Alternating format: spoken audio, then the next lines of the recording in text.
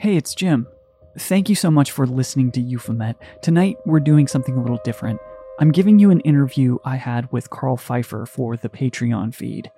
In it, we talk about his involvement with Hellier and some of his perspective on the phenomenon in general. Why I'm posting this is because I'm back out on the road, in shadowy locations, learning unreal stories that I can bring back here to the podcast. What that's done is interrupt our production process. I'm sure that's a little bittersweet, but we're rolling with the punches as life opens back up and the road calls once again. What this means is we may just end season 4 where we're at now and very soon start a season 5. You can expect more new Euphomet episodes very soon. Until then, join us over at Night Drift, which is restarting soon, and on Patreon, and follow Euphomet at Euphomet and me at It's Jim Perry for all the breaking news about what the hell we're doing here in this very familiar yet strange new world. Enjoy this conversation Darcy Staniforth and myself had with Karl Pfeiffer in front of a live Patreon audience, and keep looking up.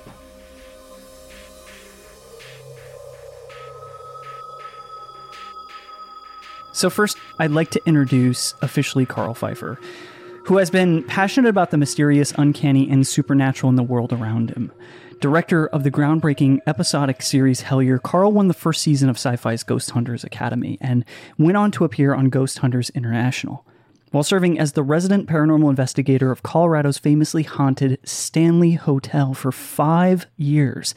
He directed and edited the web series Spirits of the Stanley for the Dark Zone web network and conducted 250 investigations on the property. He's also a portrait and conceptual photographer based out of northern Colorado, a freelance filmmaker, and he's the author of 2 fiction books, which are really great. You know, I've read one of them, read some of the other, and he has a short out there too, which is really cool. And of course, thank you as always to my co-host, Darcy Staniforth, writer and paranormal investigator. Karl, thank you so much for joining us. Thanks for having me. This is going to be so much fun, I think. Well, I think we have to talk about Hellier first. Always happy to talk Hellier. You know, what if right now I was just like, what is this Hellier you're talking about? Like, I've just never heard of the project. Well, I'm glad you brought it up, Darcy.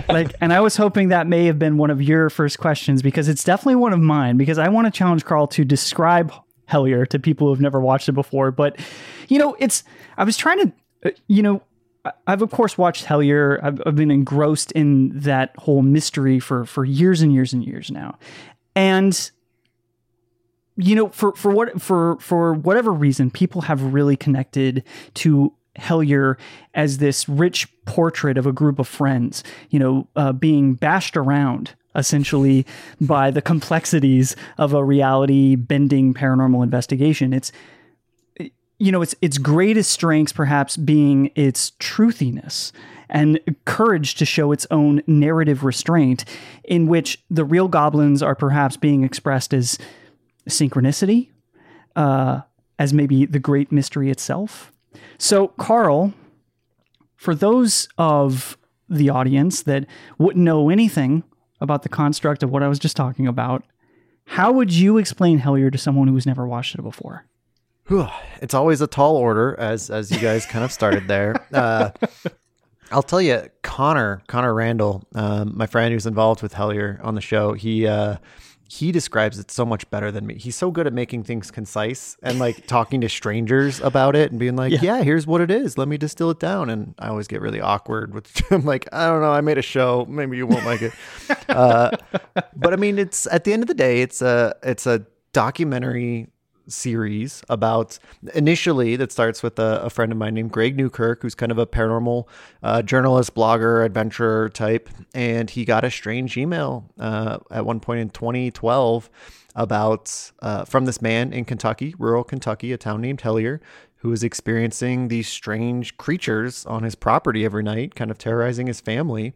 And Greg and him corresponded. They sent some pictures back and forth. And eventually the guy left his property and disappeared, deleted his email address and vanished. And so the that's the premise. That's what it starts with, is kind of following up on that story, seeing if he exists. But the whole thing really spirals from there into all different sorts of aspects of paranormal phenomena, weird connections to the Mothman case, experiences of synchronicity and synchromysticism, and connections, sort of like largely theoretical connections about what these strange creatures might be. Are they traditional, like, fairy type creatures and goblins, so to speak, or is that connected to aliens, like Jacques Vallée type stuff? With the Mothman connection, John Keel comes into play. There's a very big, like, ritual magic element that starts to develop throughout it. So any one of those things would take too long and be spoilerish to delve into, but those are sort of the topics that kind of get intertwined in what starts out as just kind of a story about a strange email that Greg got. And that's the beauty of it, right? Is that within Hellier, there's a little something for everyone. And it provides these illustrative paths for folks to wander down on their own and discover more books, more films that echo some of the phenomenon that you folks are experiencing, and folks feel like they're experiencing it with you in real time. So I will ask you, for those that do know what Hellier is and have watched it, probably obsessively, how is it to have directed Hellier? It's great. It's Hellier, like a couple of my other creative projects. At the end of the day, like, my point of inspiration for these things comes from being a consumer first. And so I consume a lot of content that I fall in love with. And you can only rewatch that content so many times to continue to engage with that experience of that first time, that, like, I want to recreate something. The stuff that I love, I want to not just consume it, but I want to create it too. So it's kind of like when I create these things, it's just like the things that I want to see that aren't available or that haven't been made yet. And so it's kind of an amalgamation of a lot of these things that I love. And so I put them together into something that I'm both proud of and deeply invested in, because it's something that I love so much. And so to get that sort of like attention on a project like that is really validating. And there's a sense of community there, because we're all kind of like in love with these same things together. And so it's been wonderful. I think it's it's not without its controversy. It's a pretty controversial show. It's a love-hate. It's pretty much either one. I don't run into too many people that were like, it was okay. It's fine. You're the Zack Snyder of the paranormal world. It kind of is. So that's, but I don't have a whole lot of emotional bandwidth to deal with the people that don't like it. So the people that do, it's just it's a great community. It's really satisfying and exciting. And I think we really bond together over it all. I think if anything, I think Hellier's fostered a hell of a community for sure. Yeah, that would be for sure. I mean, I think so many people are finding themselves in the paranormal who may have never thought that could be even a possibility for themselves in their lifetime, right? Or, it's brought sort of lapsed, sort of investigators back into the fold, folks who have maybe even wrote a book decades ago, who are now, wait a minute, these kids are, up to something over here, and it's reflective of some material that I wrote in the 70s or something. These things are happening now, and some of those individuals are actually even finding their way into this content. So it's an incredible community that is being fostered for sure. Yeah. The people who made it, including myself, like, we all love so many different aspects of this phenomenon, and we don't really discriminate. I was into aliens when I was a kid, before the ghost hunting fad took off. And then the ghost hunting fad took off, and I got into that because it was a little bit more accessible, but also something I loved. So being able to like explore, to find a project where we can explore all of these different aspects in one place has been really satisfying, a lot of fun. And I think that it either resonates with people who have also been into that kind of content that haven't found it yet, or who didn't know that it was out there and are discovering some of that content for the first time. So I think that that's a lot of the fun of it too. And that point of discovery for all this broadness of paranormal type stuff. Well, and that's something like I wanted to ask you about, Karl, because like I know for myself, like coming to Hellier, I loved how much this, and I think this is where people's hot and coldness comes, right? Is that I think Hellier really changes the narrative. It's not this flash bang, you know, I think Catherine pointed out in the chat, like 1 star, no goblins, right? This is the, this is the joke review that has made it to t-shirts and things like that. But also the idea that it's not a bunch of jump cuts. It's not this, yes, it's edited, but it's not edited down into this really compact little formulaic piece. It's something that unwinds and you visit time and time again.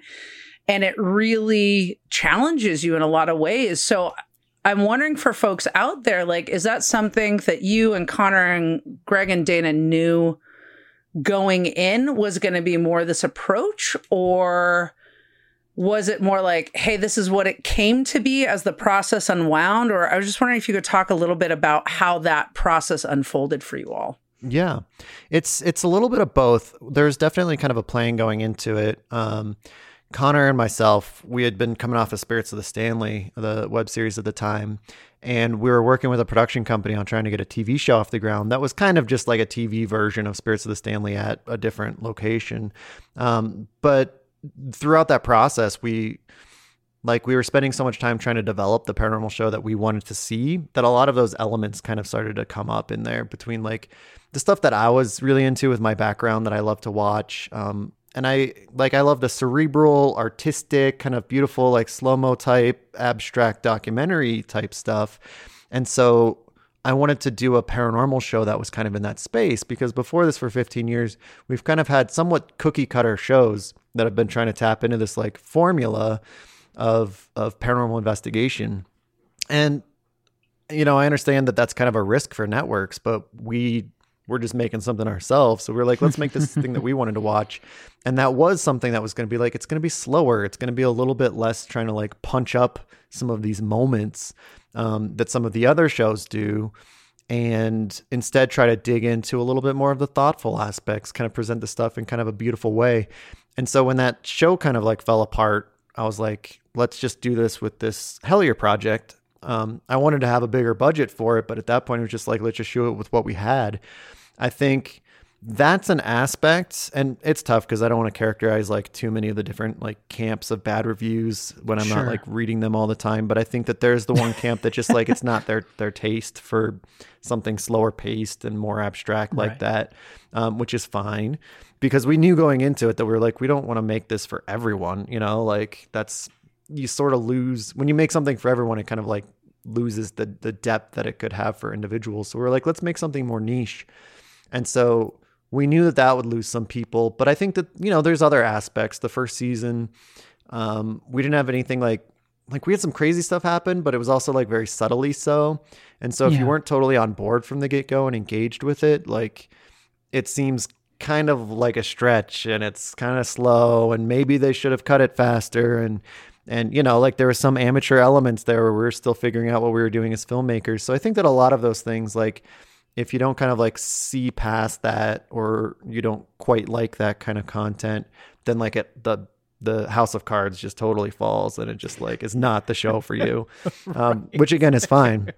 So I think that it's kind of got that structure where when it wasn't based in the beginning to be for everyone, and then it has more of that slow burn approach where you really have to kind of like become invested in the story. It's going to lose some people along the way. And some people just like when the other side was like shooting it more like a movie, which was something that I wanted to do. I wanted to bring the cinematic look to it and blur the line between documentary and the fiction feel.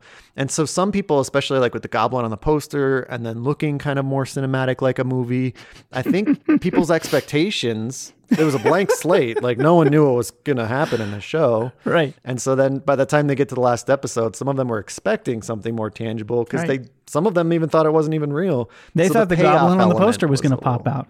Yeah. I mean, where's the guy on the poster? I think a lot of people were expecting that. We were kind of hoping for that, but you know, it doesn't happen. So that's kind of where the goblin joke comes from. It's because it had kind of the build up for it. But, happens. Very M. Night Shyamalan, right? Like, where it's like, here's the big thing. But, I think what you're talking about, though, says a lot about just where we are kind of culturally with things. And I think that it's that for those of us who are trying to bring, I don't want to get snobby, but like a higher brow to what we're doing in regards to investigation, the way we craft the stories, we write about these stories.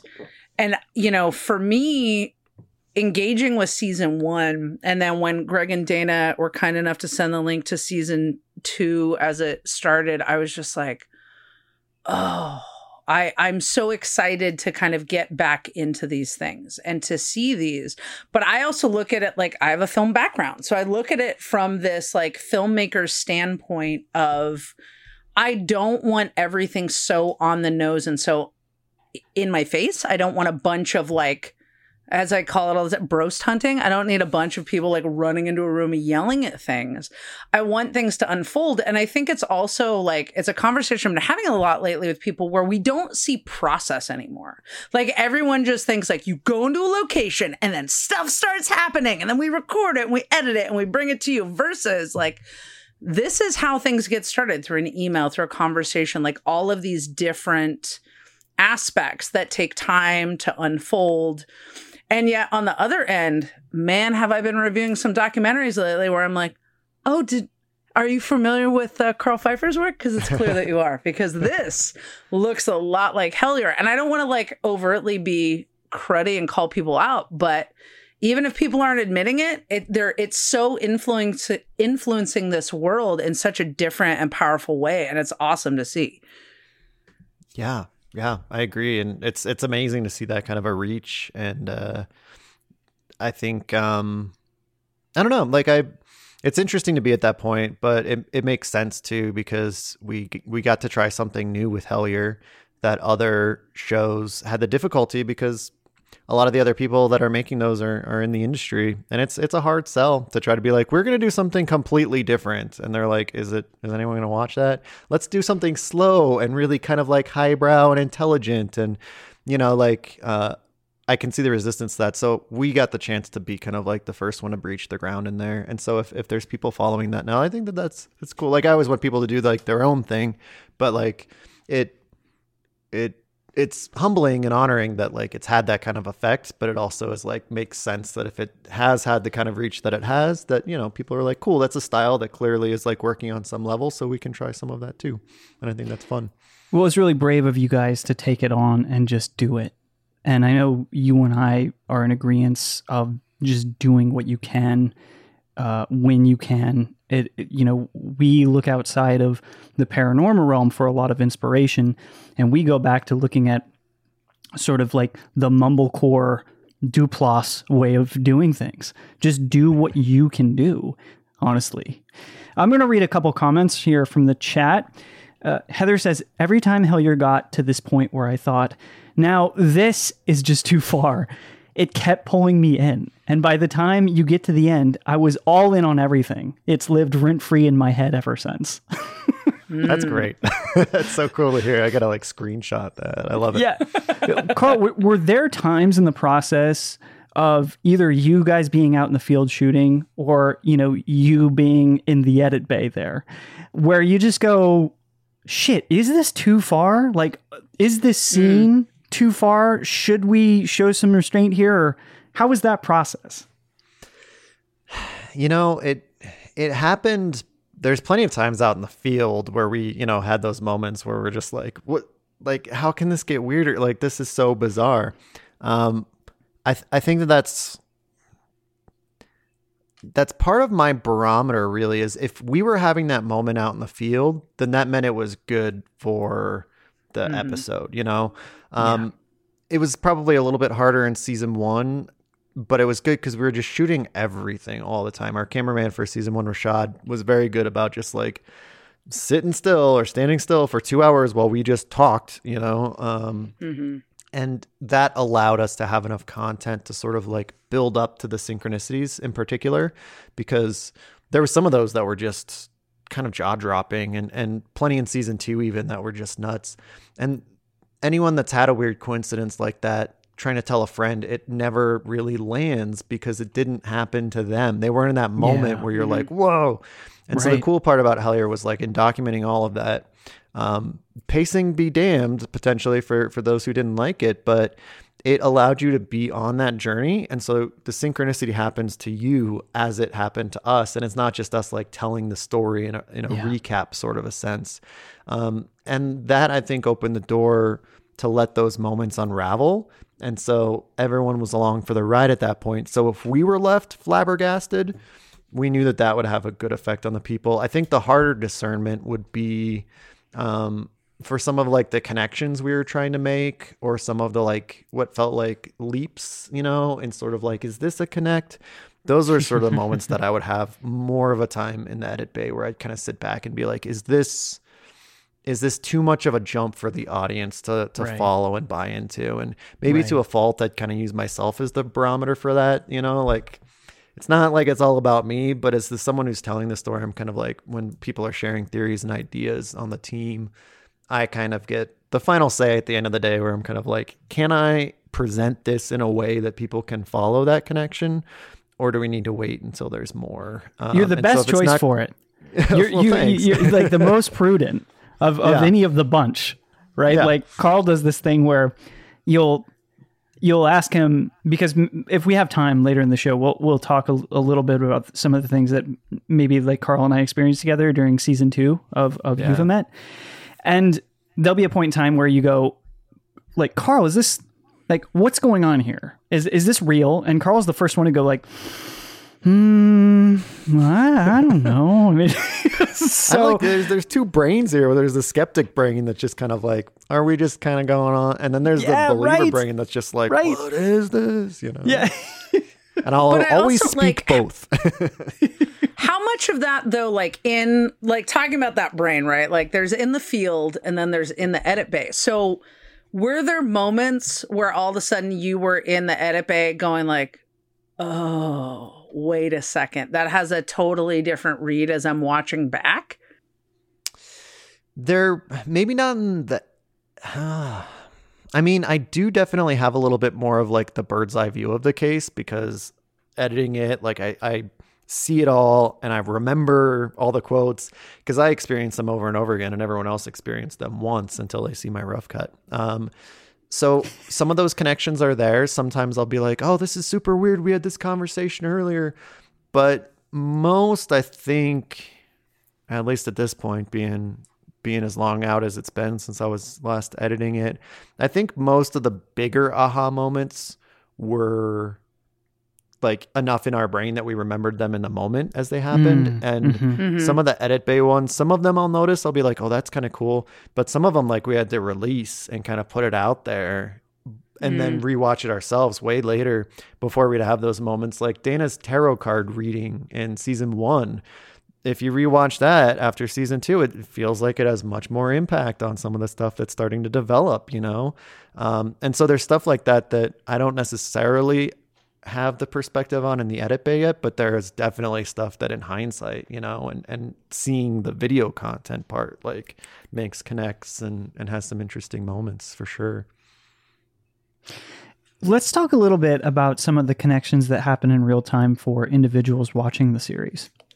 Was there a handful, or any of them in particular, that stunned you? The synchronicities that occurred to others while just watching the programming that dovetailed or synchronized with what you all were exploring or finding? I want to say yes. It's always kind of a deluge. A lot of people have had synchronicities watching it, which is super difficult. I think it's super cool, but it's also hard because then they all become that kind of recap story where I'm just like, that's awesome. Like, I'm really excited for you. But it doesn't impact me in the same way as those synchronicities don't. So I'm just kind of like, I think that's really neat, but I can only do so much with that. Some people have put some connections together, and I feel like there's one right on the tip of my tongue that I'm trying to recall that were just kind of crazy. Honestly, I think it's the one that you probably see in season 2. Honestly, the wagon wheel type stuff that one night that there was like those 3 synchronicities. And in particular, the gentleman Chad, who was like literally this night that there was all this like weird Indrid Cold's house wagon wheel type stuff. Chad's over here just like, man, I'm trying to figure out like where this wagon wheel was, but I can't. The only one I can think about was this wagon wheel in my alma mater town of Ashland, Ohio. And we're like, that's really weird you say that, because it's Ashland, Kentucky, so that was one of the coolest ones that like was just so many like fingers pointing at that moment, and it was happening and unfolding, and he had no idea. Like we didn't share that info. Like he had to watch the episode before he learned that particular synchronicity's impact. But that was probably one of them that was the most. It wasn't exactly from him watching, but him continuing the exploration and research on his own. But that was just like a pretty undeniable one that we were just like, what is going on? Like it's going out from here. The syncs are happening to people who don't even know that they're happening to them. And that's right. A bizarre kind of idea. Yeah. And yeah, it resonates. Let's go to a few questions from the interwebs. This one is from our friend Ryan Sprague with Somewhere in the Skies podcast. He asks, Karl, what piece of the puzzle or piece of evidence has impacted you most about the Hellier journey? Ooh. That's a good question from Mr. Sprague. That is a good question. He should do a show where he asks people good questions like that. Yeah, right? Yeah. He should. We've been talking to him about it for a while, and he just won't do it. He just won't resisting. Do it. That it's a good question. I think, it's one of everyone's favorite topics, but honestly, I think it's the synchronicities in a lot of ways. Potentially because I think there's... for me, at least in particular, paranormal phenomenon doesn't really happen to me very often. Jim and I joke about this all the time that like, he's much better at it than me, but like, I feel like I'm just like a psychic rock. Like, what is it? Psychic negative. Like not a lot of stuff happens around me. And so the synchronicities in particular with Hellier have been some of the most like obvious phenomenon, at least like that's happening to me. And so it's been such a fascinating journey, especially with my critical eye to those where like the initial ones that started the case were super weird, but I had no expectations that they would continue throughout the case. I thought it was just a starting point. So when we continued in season 1 and more of them happened, I thought that was super interesting. But it was interesting too to like study my own expectations and what actually happened to us, because in season 2, when we went to like Ashland and Point Pleasant and followed up on some of these things, especially Ashland too, for how significant it seemed, there was no synchronicities on that entire trip, and so I thought that's kind of interesting, because I was like, was I expecting them to be part of this? Was I expecting that they might disappear sometimes? And it seems like in somewhat objective fashion they will happen or they won't happen, and I think that's kind of like interesting to note, where it's like, is that something that we're just making connections that don't actually exist? Then you'd think that would kind of be happening all the time. So my journey with those synchronicities has been interesting to me in regard to it being in a way of like actual phenomenon happening to us, just a completely different form of manifestation.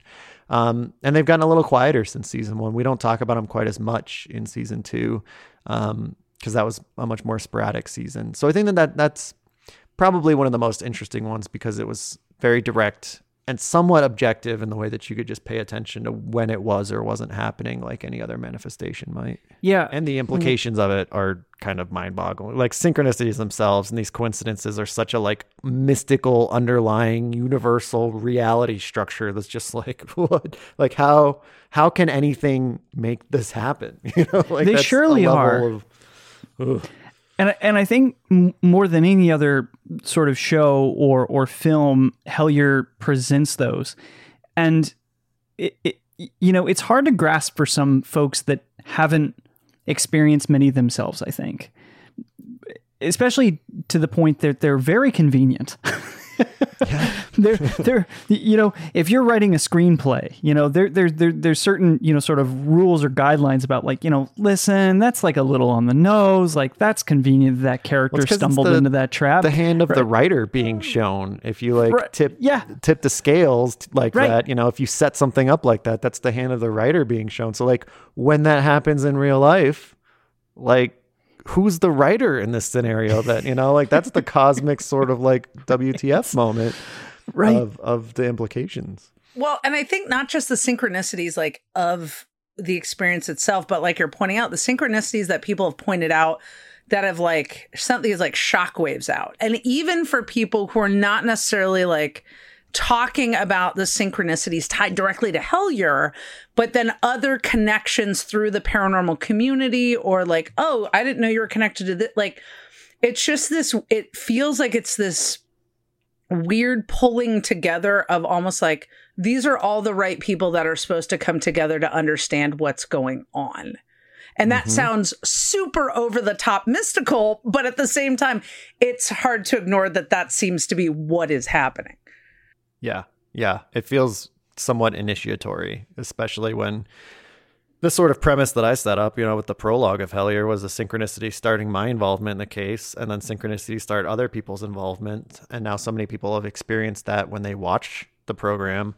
It kind of feels like not just as a sort of almost requirement for a team member's initiation on screen, but with the universality of it to so many people, it almost feels like it's just kind of a broad initiation in some ways to the entire audience in a way that's beyond just the team's experience. Yeah, absolutely. You know, I'm curious, what have you learned about yourself from this?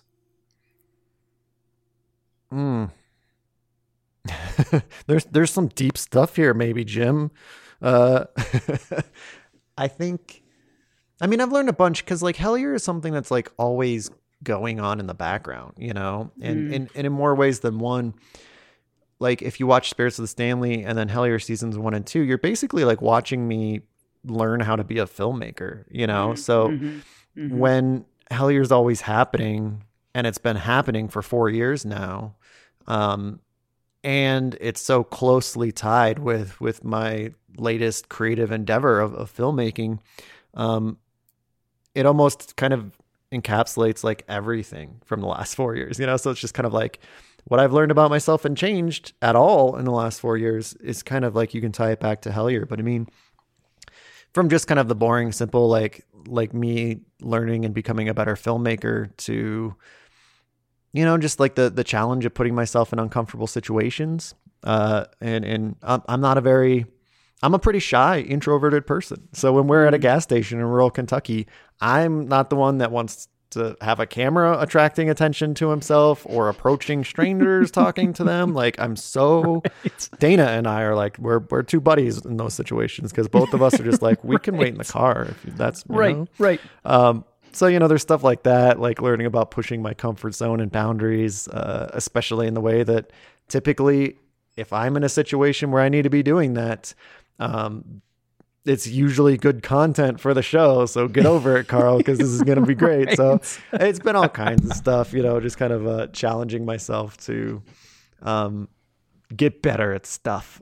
But I think in a more abstract way too, I think Hellier's actually made me a little bit more skeptical too. It's been a weird journey, maybe my own sort of initiatory journey with it all.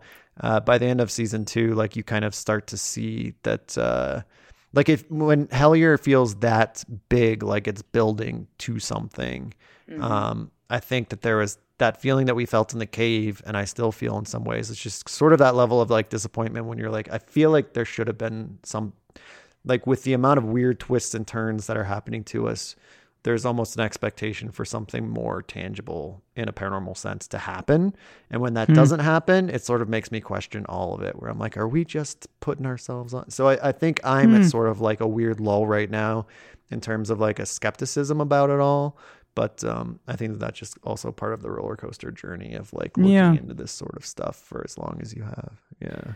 You know, I suppose that, you know, and I'm probably biased because of my relationship with you folks, but You know, I never felt any level of disappointment because I think I was so immersed in the character study that Hellier is. Yeah. That it almost was apropos for there to be a cliffhanger that then results in something that is maybe a little bit disappointing for you folks, because at the heart of it, you got to see you guys face challenges individually, break out of your own comfort zones. Even Greg, who is gregarious, no pun intended there, had to go through some deep transformational experiences there to step into his power, in which he may have inherited through his lineage, right? Of being a preacher's son and having to take on this role almost conversely. And you saw you guys sort of bend until you almost broke and then have to face your fears and this idea of complete, utter failure. And what do you do with it now? Yeah. That was really pushing on us at the end of that season too, because like we went out knowing we were shooting the last 3 episodes. It was really weird because we just done Michigan Paracon and we announced season 2. We announced the release date and we showed the first trailer, and then a week later we all got together to shoot the last 3 episodes of season 2. So we were like had this like big mindset where we were like living in real time these final 3 episodes, knowing that there was going to be a crescendo, and then that added stress of kind of like something has to happen. Oh, it didn't. And then like I think that's what we attributed some of that ego death to as we talked about it, as we came back, because we were kind of like, is that part of the ego death that like we have this like feels like it's a big buildup, and then we have to release something where like kind of nothing happens again. And I think that it's kind of fascinating because that season 1 had a lot of disappointment where people expected something bigger to happen and it didn't quite at the end. Season 2, I think, is really fascinating because it feels like kind of the same result where we finally get into a cave and then nothing super crazy happens. But like not that I'm spending any time in the bad reviews on Amazon, but like I feel like there's no real conversation about that, like no disappointment. Like, and I think that that's a kind of a testament to what you just said there, that there was more going on in that cave, whether as characters in themes or personal kind of experiences of trying to get through that I think is really interesting that was all in there and by design, but that even I as a filmmaker didn't really recognize how much work those things were doing, and that I was still just kind of that simple like, no goblins, so I guess it's another 1-star season, so it's kind of fascinating because I'm even the creator and I'm like, oh wow, there's something going on. Yeah. Right, but I think that kind of ties back to what like we were talking about a little earlier, and like what Jim was saying as far as like kind of being independent and not maybe trying to think about like, oh, what does the studio want? What do the executive producers outside, that are back in the offices or the VPs want, and things like that.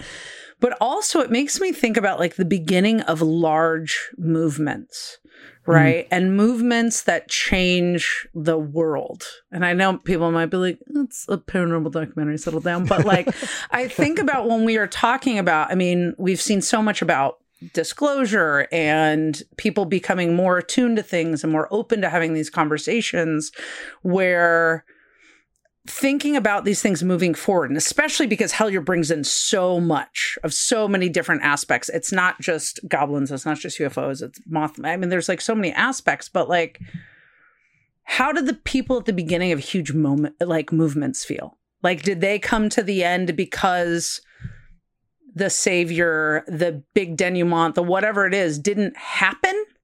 Does that make you believe any less? Or does it just be like, hey, we're part of this movement and we're just not to that part yet? Yeah. But we're on the path. Like, that's kind of the thing that I think about. And I understand that like disappointment, but I think it's also part of that training that we've been focused on is like, oh, it's supposed to have a little bow and then we can put it up on a shelf and then go. And that's where we finished up with Hellier, or before we move into season 3, because so much of when we think about episodes is cliffhangers, what like previously on the OC or whatever, like these things. And so those, as opposed to a series, thinking about it more as a movement.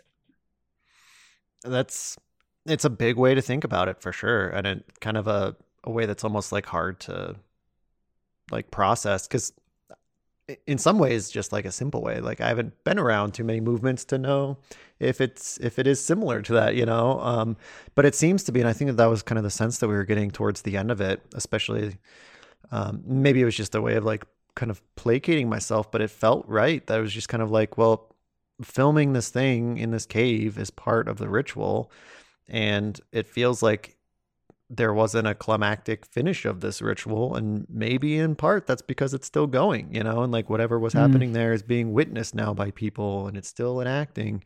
So I could just be offsetting the old traditional mold by being like, well, maybe in that case then the goblins will only come out when it's the series finale at the end of season 3 or 5, but I feel like that's also setting up the exact same kind of old expectations. And so we joke a lot about how these things will go or how they might end.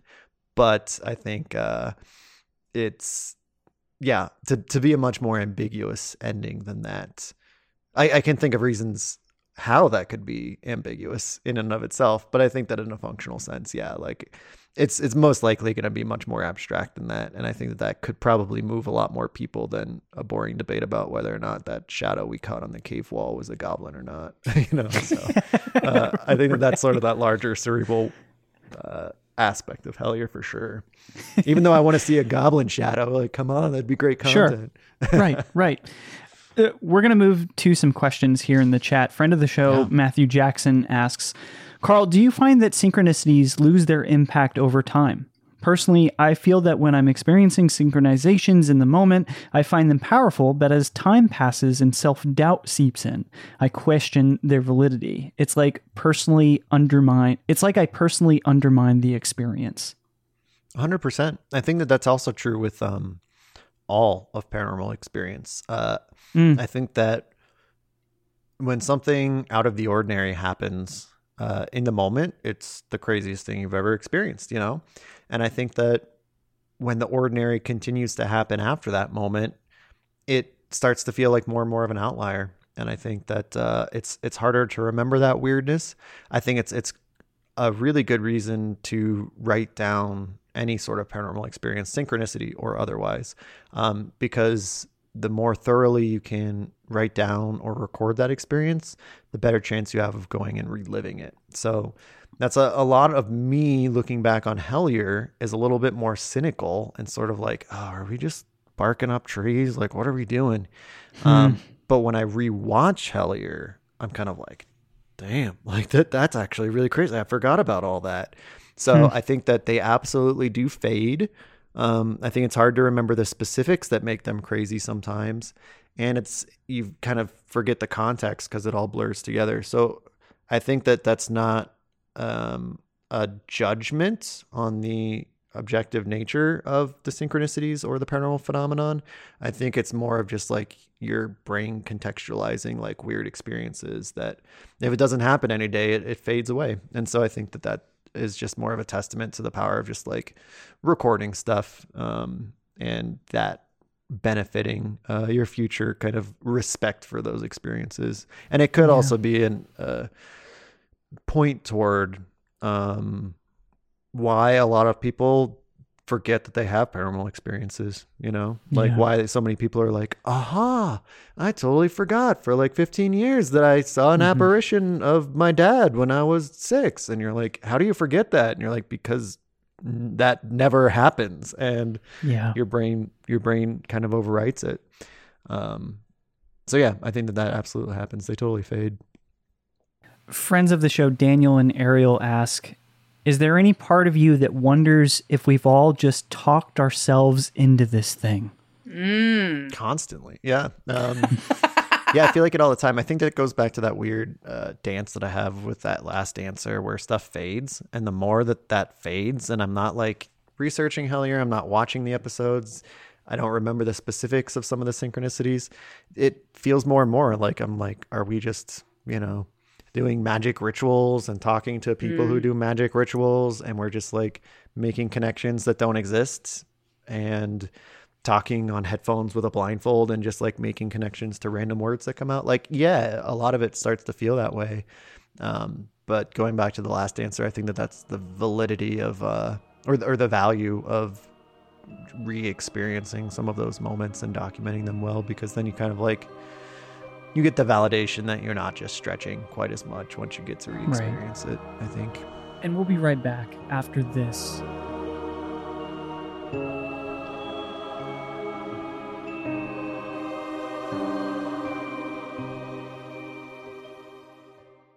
As the days get longer, the weather better, and friends coming back into your life, have them over for a delicious home-cooked meal. Try Every Plate, a meal kit that makes it easy and affordable to cook hearty, delicious meals with recipes that come together in about 30 minutes. That's faster than a trip to the grocery store, more affordable than takeout, and now about the same price as a coffee. Because you can get started with Every Plate for just $1.99 per meal, plus an additional 20% off your next 2 boxes by going to everyplate.com and entering code EUPHOMET199. I've had a full week of Every Plate, and it's really good, and they're fun to make.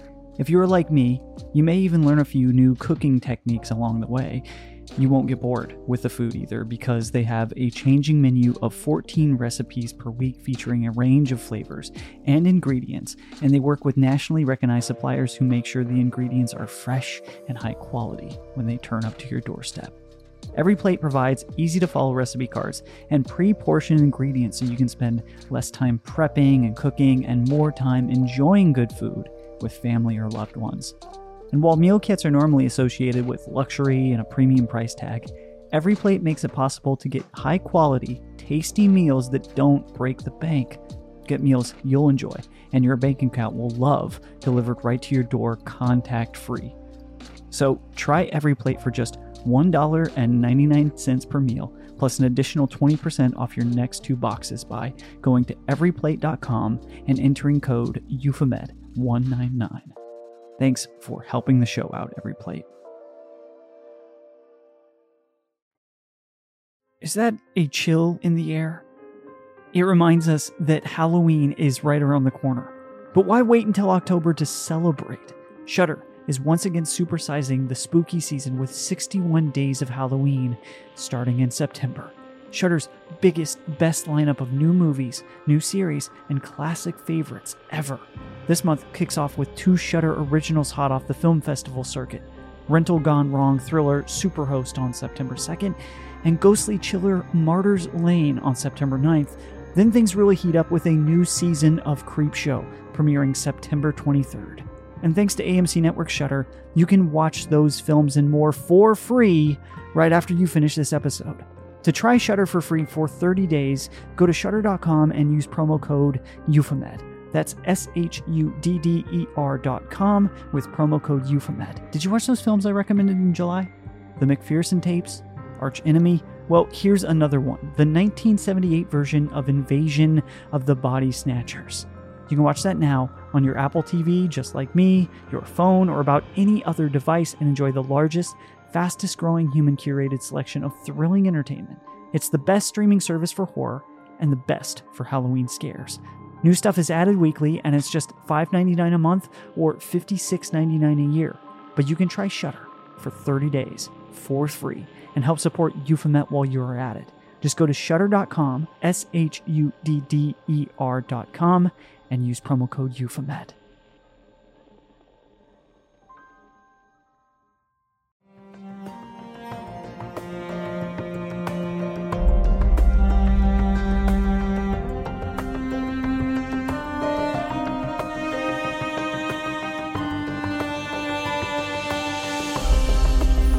Patron Liz, she adds, I've learned these last few years that there's a big contradiction after expansion. Periodically, I drift back from paranormal stuff. A few weeks go by, and I realize I've just tabled all this stuff, had a big world-facing time, and then come back to it refreshed. It's so reality-bending, it takes a lot of bites of the elephant.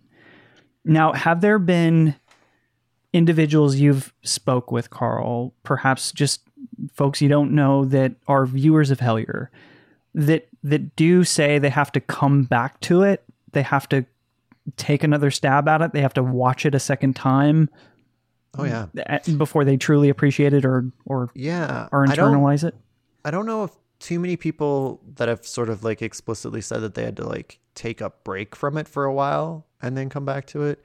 But it's a very popular theme of like people getting added benefit from coming back to Hellier and rewatching it multiple times.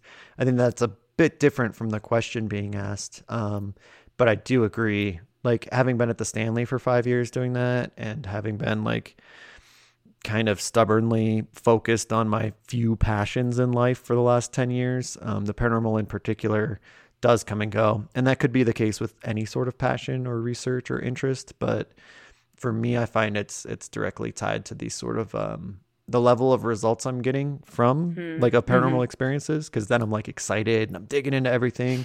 And when that wanes for a while, you know, like you kind of feel like it's less motivating. And so I think that sometimes that's the cycle is like what's happening to you. And that's not very often for some people.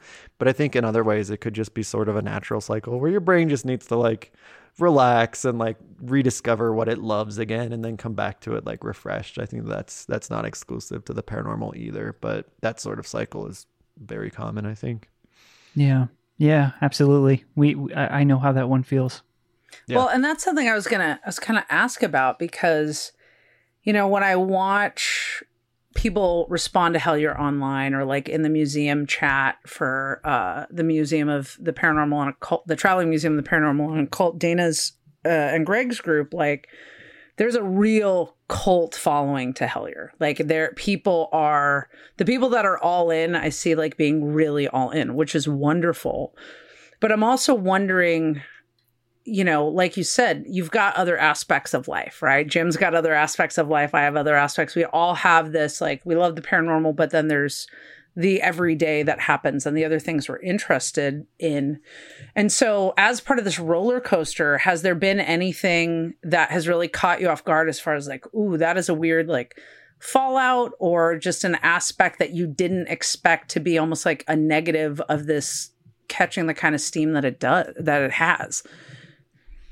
In negative in the sense of just sort of like which particular sense of the negative? I mean, fallout? It could be like the way that folks want to engage with you, because obviously like, you know, like you're talking, bless you for being the shyer introvert in with those of us who are like going to come out of the pandemic being like, let's hug. And you're like, I'm not comfortable with like that. You can step over there. Like I pray for, I pray for my introvert friends. I really do. I'm going to really try and be aware of it. But I think that like you've been exposed in this way of like, there's the experiments with the Stanley, which is one level of exposure. And then Hellier brings you to this other level of exposure. And I think sometimes folks think that like when you're out in this more public facing way, that means that you want to be public facing all of the time, which you don't. So I'm just wondering if have there been some like challenges you found in the way that people want to engage with you, or even the cult, like things like that for you as a creative, but also as someone involved in this? Like, are there ever days that you're just like, not today, Hellier, like things like that? Like, I know that might be a weird question to ask, but I think about like, I worked on a justice campaign for 11 years and like, we were all in that together for a really long time. And we still have that bond, but we've all moved on to other things. And it's not that we won't still engage with people in conversations about that and talk to them about what that part of our life is and was. But it's also like, hey, I'm a fully well-rounded, holistic person that has other things going on. So maybe more in that realm, Karl. Yeah.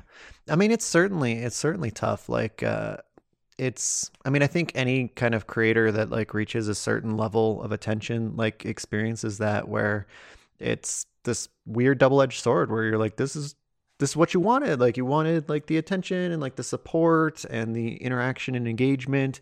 And that's wonderful. It's great. So I never knock it, but it's definitely hard, I think, for a lot of creators who are introverts, but a lot of creators too. It's just kind of like, it can be overwhelming sometimes. And I think that the biggest struggle is that you want to give everyone like equal attention, and like that it means so much to like get messages and stuff from people and hear their stories. But especially in this dumb pandemic life where like texting people back who are like my friends feels like it takes so much effort sometimes that same kind of like weird translation goes over to like social media where I'm just like, I want to write back, but I've like built it up in my brain as being like this big like engagement. And so sometimes it's like easier to just like step aside from all of that. And, but yeah, and I think that that's just the challenge of the creator is wanting to engage with the people who love the work too, because that means everything to us, but also being like, I'm like an introverted filmmaker and not like a professional, like social engager, you know, like on social media. Yeah. So just kind of like, this is what I wanted and this is great, but this is also not what I'm good at. So it's like a weird. You didn't want a Twitter career? I know. What's wrong with you? Of course I did, like 10 years ago, you know, like Ghost Hunters Academy is like a year old. And I'm like, let's get those Twitter followers. I got hilarious tweets coming at everyone. And there's only 300 people watching. And now it's much larger. And I'm just like, it's been like 12 years or 13 years that I've been on Twitter. Like, I think I'm over it. And so I feel guilty, but it's just the weird double-edged sword of it. But, yeah. But I'm very grateful, of course. Jay has a question. He asks, how has your experience of the phenomenal changed your approach to the framing of use of color in scenes? That's a great question. I like this question. It's a good question. It might expose more than I want to expose. Because as an artist, like the use of color is like very, you know, different scenes, color emotes different emotion or provokes different emotions. So like you tailor the moment for that. I don't put quite that much thought into it because I'm kind of married to like color looks and schemes that I really love. And that's like, very like David Fincher inspired and very like Hannibal inspired. So I like a lot of like green yellows and like teal green kind of dramatic looks. And so I like to bring that into the whole project and then tweak that for like moments that it doesn't quite work. You know, like a pretty sunset scene, I'm not going to like shift the whole color spectrum over to green just because I'm stubborn. But I'm not quite as artistic about it where I'm like really trying to utilize the color. I think that that's easier in like a scripted filmmaking space because you can control the entire set and the art direction of the scene and the lighting before you even get into the color grade. And for me, I'm a lot more driven by just like, this is what this room looks like. We might turn on or off a couple of lamps, but it is kind of what it is. So I can't use color to drive home the themes of the story quite as specifically as other filmmaking forms. So my use of color is a little bit more just kind of a nerdy love of very specific filmmaking looks. Well, you know, and it certainly creates a tone. Yeah. You know, and there's that's a what's vibe nice imbued. is when the overall tone of the project can be kind of like presented with that one kind of grade where it's like beautiful sometimes and eerie and unsettling at other times, and that it can create a cohesive look to get both of those experiences. And that's part of the reason why I like really love those colors and that kind of grade. So from an overall perspective, it works, but scene by scene is kind of loosey goosey. I'm just ready for Karl to get really bougie and then just say like, Jay, I think you've answered your own question if you notice my use of color through seasons 1 and 2. And like, that's it. Like, that's all you say. And then people are like, yeah. And then they go deeper on that. Like, you're just throwing out nuggets for people to just go crazy with. Like David Lynch, you know, when they're just like, explain why you use color this way. And he's just like, no, not it comes from the sky. You're just catching it like a fish flying over you in a boat. Yes. And that's it. You are the boat and the fish. Yeah, exactly. A couple more questions here. At Colley's Creation Station asks, so I've watched Hellier so many times now, and I really had a feeling something big was going to happen when you played the tones in unison on the last episode of season 2. You all mentioned feeling the change in the air. Did you see anything in materializing opening or do you think you're close? Will there be a season 3? So it's kind of 3 questions there. Yep. Do you feel like any of you saw anything? And if not, do you think you're close to something? And will there be a season 3? Yeah, no, didn't see anything. If we would have seen something weird or something like that, we definitely would have covered it. Put it in. It's a tough one because I think that the tones, it seems like there's something there. Between how interesting that session was where the tones came up, it was a really great Estes session. My own awareness of other researchers who have been working in similar spaces, that tones element comes in and they talk about stuff happening. It seems like there's something there. Excuse me. But for my own sort of perspective on it, I think my expectations of something actually happening are typically a little bit more subtle. After so many ghost hunts you go on, you'd love to see that full body apparition, but after doing 200 of them, it starts to feel like that might be too big of an ask. And so you're like, I'll settle for the whispered voice in the room, Right. And I think that playing tones in a cave and having something open up starts to feel like a little too big of an ask. Like, so I don't think there's a part of me that actually expects that to happen, even though it would be awesome. But something, I feel like some element, especially when it comes to this abstract metaphysical, like something coming through could be in a very non-literal way, but still happen. So I think that there could be something to that for sure. And there's so many different variations on the tones that we are going to continue to explore. I'm very curious kind of which one of those sticks. And I hope that they're not all as uncomfortable as the first time, producing anxiety for myself. And yes, the plan is definitely a season 3. COVID's gotten in the way because we don't really want to traverse rural areas during this time too much, for our own safety and for just the awkwardness of like not wanting COVID to be like a point of contention while we're trying to like connect with people. And of course to do it safely is the biggest one. So once we get out and start shooting again, then it'll be a question of how long until we have enough content for a good season 3. And that could take 2 months or 4 years, so it's, I'm hoping that one comes together in some pretty cool ways that like, who knows, we only shoot for like a year. Maybe it's like a season 2 kind of a thing. But, the problem with documentary style series, letting it unfold, we're kind of like, who knows when it might finally be done. Well, that and magic to start shooting, right? Yeah. Like documentary and magic. These things just happen sometimes on their own time frame.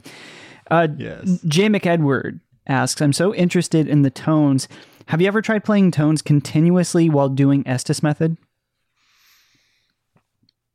I'm trying to think, because we did kind of play around with the tones a little bit. We've done, oh gosh, there's been so many like little variations and stuff that we've done and stuff that people we know have done. And I'm just trying to collect it. We've done kind of Estes method type stuff where we've listened to like white noise and pink noise. I think we've listened to different frequencies of that noise, that could be in a way that the tones could do. I really want to say if we either really talked about it or we tried it at some point, but I want to say that at some point we tried to like pipe in a tone or the tones. Wow. And an Estes session into the cans. Yeah. Into the receiver. I want to say, because if you guys watch Spirits of the Stanley, there's a number that comes up, 440, a couple of times in the early Estes method sessions we did. And that's, there's a lot of stuff. J. McEdward knew. He just typed it right in. Yes, exactly. 440. Yes. So yeah, the 440. So I think we did a lot with that tone, trying to do variations of that. And so I think that's where my memory is starting to blur a little bit, is what we did with that 440 tone and what we did with like the HELLIER tones. But we've tried some similar types of experiments back and forth. But I can't remember what happened with the Estes method in that 440 tone. But yeah, there's so many things that we'll see what HELLIER 3 is, but there could be a lot more, like a ton of cutting room floor stuff where we just do like different versions and tests of different things all the time. and scrap them until the one that like produces something interesting. So I think that there's going to be a lot more cutting room floor stuff that would just be like too boring to just be like, yeah, for an hour we listened to this one and nothing happened. So that's episode 2. Here it is, Amazon Prime. So maybe a montage. There we go. Yeah, Matthew, please hop on with your voice, my friend. We have Matthew's going to jump on to ask a question here. Hey, thanks for doing this. Can you hear me okay? Yeah. Yep, you sound great. Cool. So I didn't watch Hellier until this past year, 2020, and it was hard to take on new content. Like, I had trouble taking on new content. I pretty much just watched Poirot for like the whole pandemic when I was at home, the same stuff over and over again. But I did watch Hellier seasons 1 and 2, and there was a coziness to the film that I really appreciated. Like, I wasn't expecting that, but it was almost like a kind of a safe sort of camaraderie feeling or coziness to it, and aesthetically too. Like, I just liked being in the homes with the low lights and the conversations, you know. And I think maybe now that I'm thinking about it, maybe that's because we were all so isolated, so it was nice to be in on people being able to be sociable and social together. But I really appreciated the coziness of it. In the end, the biggest spiriting takeaway for me was the emphasis on synchromysticism and synchronicity. I hadn't really seen a lot of programs that developed in the way this did, where that was the focal point. And I've always been fascinated by synchronicity. And during 2020, I noticed I guess maybe I had a lot of time to myself and a lot of time at home, so maybe that helped with noticing them, but I was noticing a lot of really dorky synchronicities, like a lot of clock, a lot of numbers, a lot of words in songs and words I was typing and stuff. So I found that kind of heartening, and I wonder, like, you know, philosophically, after going through this project, if you felt like, the recognition of synchronicity or the concept of synchronicity was kind of a gladdening of your heart in a sense, you know, because we talked earlier about that unseen hand or the prime mover or whatever, but to me, when I experience synchronicities, it feels good to me. Objectively, like, I'm like, oh, nice, you know, because it just, you get tired of feeling earthy and routine-y, and so when those things happen, it feels nice. And then I'll quit blabbing with 2 other things. I haven't read any other Hellier bulletin boards or message boards or anything. So the Blue Star balloon, like, was that really real? And what about the woman that Greg was talking to who was in prison? Because that really, like, that seemed like such a serious part of the story. And I'm like, because I'm open to a lot of conspiracy things, and I was really like, where is this? Because there's a lot of really mentally ill people in the world who are suffering deeply from all kinds of disorders or whatever, but there's also people that are made to feel sick or marginalized because of the things they've experienced or the things they know. So I was wondering maybe if there was any more about her story, because I haven't read anything, and the balloon too. Yeah. Great questions. Great stuff. Thank you, Matthew. Yeah, I think with Amy's story anyways, to kind of start with the end first, that one was, I mean, you see it on camera a lot. Most of the stuff off camera is just more of the same, where we're just stressing out over it because there's so many, it's a multifaceted thing that we're presented with there, where it's just kind of like,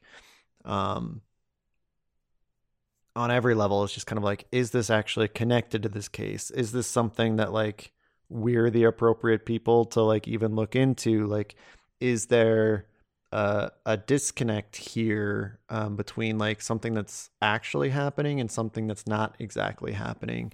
There was a lot of, like, I mean, it's tricky because in a lot of finished products, I think you get to see, like, people compress long stretches of time into deep dives into a sub piece of content that's maybe dark or scary or controversial, but they get their journalistic type stuff. And I think sometimes those like crises of faith are sort of like able to be skipped, you know, when you're like, you've got 90 minutes to put it in. And ours unfolding real time was like really difficult because we're trying to present this person's story that has these like really significant links to our experience and case, that like, how could she know to use this word? Like, we have to follow up on this. But at the same time, we're just kind of like, we don't want to like cults and weird child situations. It's both tied up in some like really problematic stuff that came to a head after even season 2 came out, kind of socio-politically here in America in the last year, that we don't want to like dovetail Hellier with, because we're not interested in that space. But also like more historic ones too, of like the satanic panic type stuff, where we're just kind of like, we don't like some of the labeling of what's being described is like something we don't want to encourage, but we're also curious about the reality of what's happening there. But also like, we want the supernatural stuff, and we're not interested in like breaking open like a weird cult that's doing crimes here too. As Connor says in season 2, he's like, that's for the police, you know, like, I think we should go home. So it was like super just awkward to have all of these things at once, and Tyler Strand screaming at us that we have to go follow up on it at the same time. So like managing that was very difficult. And so I think the way it's left at the end of season 2 is kind of the way it was left in real life, where it's kind of both a sleeping dog, but also still a lot of questions. A sleeping dog, which is to say letting lie. So I think that there's a lot more in that space, but it's a cost benefit analysis in a lot of ways that we're still kind of going through and experiencing ourselves. So it's a very complicated one, that also might be intrinsically tied to the phenomenon, the marginality thing. So it's a really complicated space that we want to like not be in danger, handle adequately and appropriately, and like not make it something it's not. So it's very complicated. Yeah. And the blue star balloon is totally real. It was like, what the hell was that? That was probably the scariest moment of the whole series. Was that damn blue star balloon. I love it. I love that happened. That was like one of 2 moments in season 2 that were just like, is this real right now? Like, this is too good. And usually when it's too good, it's also too freaky. You're scared for your life and you want to get out of town. So when you're looking back at season 2, for example, and you start to introduce new faces into the mix that are providing either guidance or some sort of insight into what this mystery could be, and you introduce someone like Alan Greenfield, what was that like now with hindsight in your, not just your interactions with him, but potentially his information? What is your feeling about what that produced and where it stands today? I mean, there's different levels to it, of course. Like there's the level to it for me that I really like expanding the sort of like Hellier world on screen, you know, like at the end of the day, like I, even as the storyteller, get kind of bored of having too much of the same 4 or 5 people in a room having conversations together. So I like adding new characters and new faces. I enjoy the like controversy of Alan Greenfield, like in that way of just like, are we suspicious, you know, or like, is he like on our side, or is he Terry Wrist, or is he the one behind all this? Like, I enjoy that part of it. And I enjoy that he was like a cool guy, because in the world of like occultism, like some people are like very you know, that it's confrontational. Like that space is like, if it's slightly misrepresented, or if that person feels characterized, like it can get really standoffish really fast if someone doesn't agree with what you're doing. And Alan was like super cool. We've never experienced anything like that on this program. Never. No, that shit never happens. I'm Anyway, dipping toes continue. into too close here. Yeah. Exactly. And so for us, like bringing Alan in as sort of a character early on via his book, you know, and talking about this terrorist figure, I think that and then putting season 1 out. And that's sort of starting the dialogues. We reached out to him while we were filming season 1, but he had was between internet carriers or something. So we couldn't connect. And so season 1 kind of came out, and then it was kind of oh, Greenfield's talking about it on Facebook.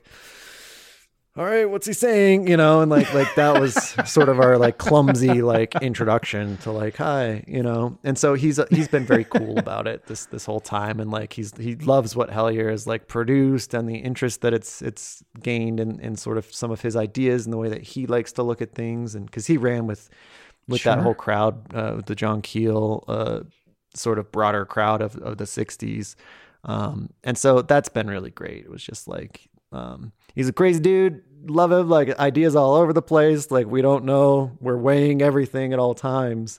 So content wise, it's very dynamic and interesting still. And I think anything sort of Thelema related is something that we kind of have our own juggle with. How far do we take any one of those things?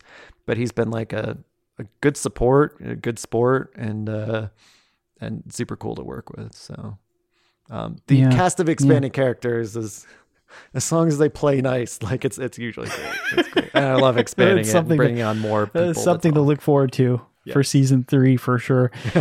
we have a everyone doing okay on time. We'll take this a little bit longer here if that's fine with you, Karl. Yeah. And Darcy. I'm good. Cool. We've got a question from Matthew Jackson here, which is really interesting. Karl, as an ITC enthusiast, I was a poo-pooer of the Estes method initially because of not recording the audio of the ghost box for comparison to the responses of the receiver. Mm-hmm. That being said, I've been pleasantly surprised with the amount of responses I personally have documented that does not seem to be embedded in the spirit box's audio. How much do you feel that the Estes approach leans more towards the physical experiment versus the psychical experiment versus classical ITC, as if classical ITC is a thing? Yeah. It's a great sure question. It is. Exactly. I think that's great. The Estes method is such a weird one because it's grown from a place where, the idea at the start of it was to eliminate the group or individual bias of expectation of what you wanted to hear after asking a question from the speaker. And so I think that the recording of it was sort of less to the point so much as the objective truth of whatever the person said is that's what it is, we're eliminating the ambiguity of a staticky voice. As the conversations got more interesting, it became more of a question about where the voice is coming from. Is it a psychical component? Is it an objective ITC result? And we did record some of those conversations. We've plugged multiple people into the same stream. We have one we want to do where we plug a speaker in, and we listen to the speaker and the person saying the answers. So I think that there's a lot of variations to do to kind of play with that. Our biggest problem with it is that as soon as we started doing some of these variations at the Stanley ended their work with the ghost hunts. And so we lost our sort of control area of a haunted location, and we never got that back. And so pretty much every time we've been using it since then has been in kind of one-off situations where it's less appropriate to do some variation to try to dig into a certain question of it. So much as just seeing what that interaction is given the topical situation of the case, like you see in Hellier. So I would love to continue to experiment because that's kind of where my brain goes. And you see that in Spirits of the Stanley, but we just don't have a great location that we can kind of repeat the various experiments. Past that though, as to what I think is happening, I mean, it's been one of the biggest questions we've been asking from the start, is it psychical or not? One of the things I lean on after leaving the Stanley was very much toward that idea of how much group projection in a psychical sense is what's happening when we ghost hunt, right down to the bare bones. I always cite we're 10 people in a room in the Stanley with an open door, and we're saying to the ghost, Lucy, close the door, close the door, close the door. And we're all saying it. And then the door closes. Is that us or was that the ghost, And so I think the more I looked at that framework, I feel every time you're you put the burden on yourself or the group. If you told that group, like, let's us try to close the door, the door never closes. So it almost feels like there's like a sense of like conscious responsibility that if you can like put that onto something else, you almost allow like that subconscious ability to like have the room to move, where the conscious brain's like, no, it's a ghost doing that. That's fine. And the conscious brain's like, cool. Whereas if the conscious brain is like, wait, this is us? No, this can't be us. We don't do that. It doesn't work that way. Like psychic stuff doesn't happen. So I see the conscious brain as sort of a limiter towards the psychic abilities potentially of the subconscious brain. And I think that could be something that's happening in the Estes method, where if you have the conscious brain placated by expecting to hear DJ voices and commercial clips and music clips coming out of that, it could allow the subconscious brain to sort of like project up some of these answers into the brain, where just like listening to white noise and being like, I'm going to come up with like these ghost answers. Like, okay, like let's listen to the ghosts. It might never happen. So that said, you know, like the objective nature of the spirit box goes back to my thoughts on spirit boxes in general, which is that it's damn complicated. You know, like, do ghosts grow radio antennas out of their head that can transmit? You know, like I don't know how being a ghost works. I've heard some crazy loud and clear stuff through spirit boxes, but I also agree that they're broken radios that are easy to hear what you want to hear. So, as with a lot of things in the paranormal, I'm always of two minds about stuff, but I think that there's definitely some framework for the supposition that the spirit box sort of encourages a psychical element for sure. Be that also the trance state that a lot of people talk about, but that's sort of my framework explanation in my own brain about these types of things. That's fascinating. Yeah, so fascinating. J. McEdward asks, Hellier and Euphemet led me to Keel and Valet. Oh, that's great. That's such a good feeling. And guided my journey to the high strangeness rabbit hole. What led you there? It's been gradual for me, because I think about this. It's super weird. My introduction to Keel was watching the Mothman Prophecies in like middle school, I think. But I didn't really know that at the time. I just thought it was a cool, weird movie that was like kind of different from like the normal supernatural or alien thrillers. And so, but I thought that I would have read the book in like high school or something. I feel like I've had it for that long. But like digging around on my records and stuff, I think I read it like late in college, like 2011, 2012 or something. And that time period definitely would have been around the time that I was like taking a lot of recommendations and stuff from John Tenney. So I think that John Tenney was probably the one that put a lot of that onto my radar, and like the Keel, the Passports of Magonia, Jacques Vallée stuff. I think I was very much coming from a general childlike interest in aliens and X-Files and stuff, to being like deep down the rabbit hole of like mysticism in college and the ghost hunting sort of like application of these things. And then Tenney, meeting him and becoming his friend, was like, for a lot of people, that's sort of just like, look how weird it all is. And I was just down all the rabbit holes after that. Yeah, I was like, this Tenney is so really much better than ghost has a tendency hunting. to change your life, right? Yes, completely. Then all he has to do is just be like, read these 3 books, and you're just like, game over, man. Everything's different. So yeah, probably like everything, it all comes back to John Tenney. Darcy, you had a similar experience, right? Like Tenney helped usher you into another level of weirdness, correct? Yeah, I mean, for me, it's like, you know, like books and stuff growing up, like that was at the library. But he's just, you know, the way that he makes connections that seems so completely obvious once he said them, like you're like, of course. But then it like, I feel like it takes Tenney to get there. And I think that one of the best things about John is that he just gives you the freedom. Like, he's just like, we're all weirdos. So just like embrace it, because like this is what we're doing. And I think I love that. And I think seeing all of these different areas and kind of what we were talking about a little bit before we all came on with everybody, but like the idea, like you can like a lot of different things and you don't have to be deep in all of it. You can be like, yes, I prefer ghosts over UFOs or whatever. I like all these things, and just being able to check out strangeness, but also have a really good sense of humor at the end of the day. Yeah. It's Really number important. one, almost. That's number one. I mean, true. and you don't have to know everything.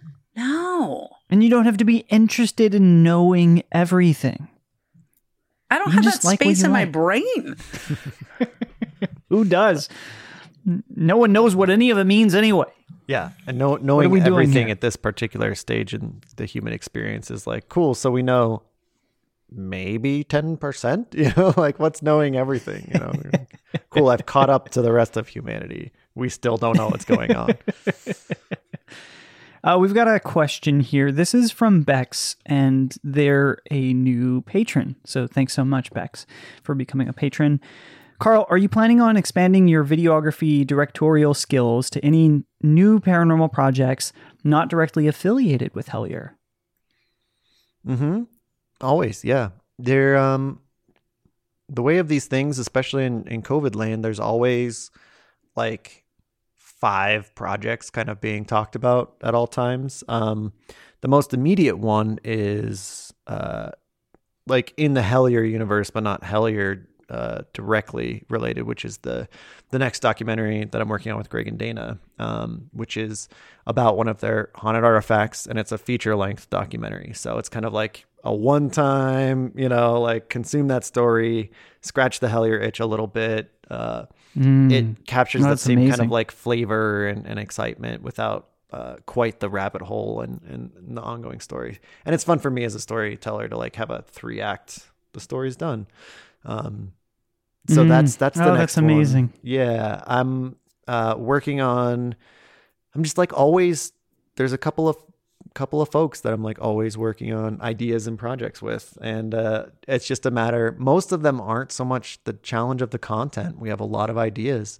It's just a matter of like, how is the best way to like practically do this with funding? You know, like if the project is going to be more than 2 weeks, you know, how do we pay for it? And that's just, I think a lot of the creative endeavors is just getting it off the ground. So I think that COVID for the last year has been really motivating for a lot of those projects, being another year delayed because of the necessity of it, that I have a feeling that like when things open up in the summer and hopefully we get this thing kind of quashed, it might just be off to the races. Things could get real busy with fun projects, I think. But of course, you always dance around them as a creative because you can't talk about anything yet because half of them don't happen and the other half are secret. Yeah, exactly. Well, those are the things getting us through, right? All together. Thank you so much for coming on here tonight, Karl. Thanks for having me. I appreciate this was one of the best conversations I've had in a long time. Well, yeah, we appreciate you, and everyone was super excited to have you come into this little clubhouse here. Not Clubhouse. Not Clubhouse. Zoom. Just a on Clubhouse. For patrons. Not resetting the room right now. We're just having a conversation is all we're doing here. Anybody getting those jokes? We'll see. Listen, guys, I just wanted to tell you as well, I wanted to share with you my thanks for supporting the 4th season of Euphomet. I've been getting so many really heartfelt messages about how the material is connecting with folks in really sort of deep ways, especially the last episode featuring Hugo and his story about, you know, sort of dealing with being an empath and then eventually, you know, through trauma and recovery, finding a way to step into that power and taking almost a responsibility for, you know, becoming a better empath for people and becoming a better person for people in both the physical space and the spiritual space, right? So, you know, I think a lot of people connected with that because it's something that is happening. That consideration is happening for a lot of people right now. A lot of people are going through this pandemic and thinking about what they want to do on the other side of it. And maybe it's something a little different than what they were doing before. maybe post-COVID, is a story about us reconnecting with our humanity and supporting each other in new and different ways that are much more centered into who we are as individuals and people. So I think that's connecting with people, and I think that's one of the reasons, and I know it's one of the reasons that Euphomet listeners are connecting with it, because that's the sort of folks that gravitate towards that show. Anyone else who is not on that vibe or frequency, I think don't have the patience to listen to Euphomet. Like, they might not have the patience to watch Hellier, right? There's something about allowing yourself to get sort of lost in that muck of ideas and uncertainty and vulnerability that, you know, allows us to connect with each other on that level in a much deeper way. So I all that to say, thank you so much for supporting that. Thank you so much for being patrons. Thanks for buying merch. I put up a new merch store with some new designs and stuff, and folks bought that shit up. And I am so thankful for that. And thanks for joining us here tonight. Darcy, thank you so much for being a great co-host again here tonight. Thank you. This is a great conversation. I was excited about it, but like I'm leaving here even more excited about it. Yeah, not going to be able to go to bed after this, so let's go for a run or something, huh? All right. Well, thank you so much, everyone. I love you very much. Karl, tell us where we can find all of your work before we sign off for good here. Yeah, basically social media wise, I always hang out on Twitter and Instagram, and that's both at Karl Pfeiffer. And then my website is karlpfeiffer.com, which just has a bunch of cool photos and links to videos and just kind of acts as my hub for all things creative that you can branch off from there. So that's where you can find me. And then of course, Hellier is hellier.tv and on Amazon Prime and YouTube. Hellier, never heard of it. Yeah, check it out. I think you'll dig it. We say your name in the first 3 minutes. Oh, nice. What? Darcy, how about yourself?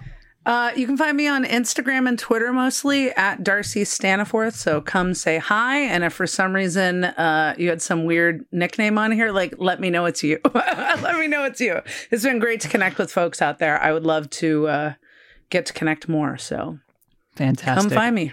All right. And I'll be releasing some news soon about doing some more of these. Darcy, do you want to answer that question? So Heather asked about when the podcast is dropping. Great question, Heather. We are still waiting on a release date. We're finishing up the pilot season. We're doing a lot of heavy editing right now, so hopefully I'll have an answer for everybody soon. Soon. I will give you all the info as soon as I have info. So thanks for staying in tune with that. I appreciate it. Darcy, maybe like when you have a little bit of news and you have the opportunity to release it somewhere first, or like have a little bit of a preview, I think like maybe this Patreon would be a good place. That would work. We could totally do that. Cool. Sounds good. All right, everybody. Have a terrific night. Go and watch some more Hellier, and we'll talk to everyone soon. All right. I love you guys. Take care.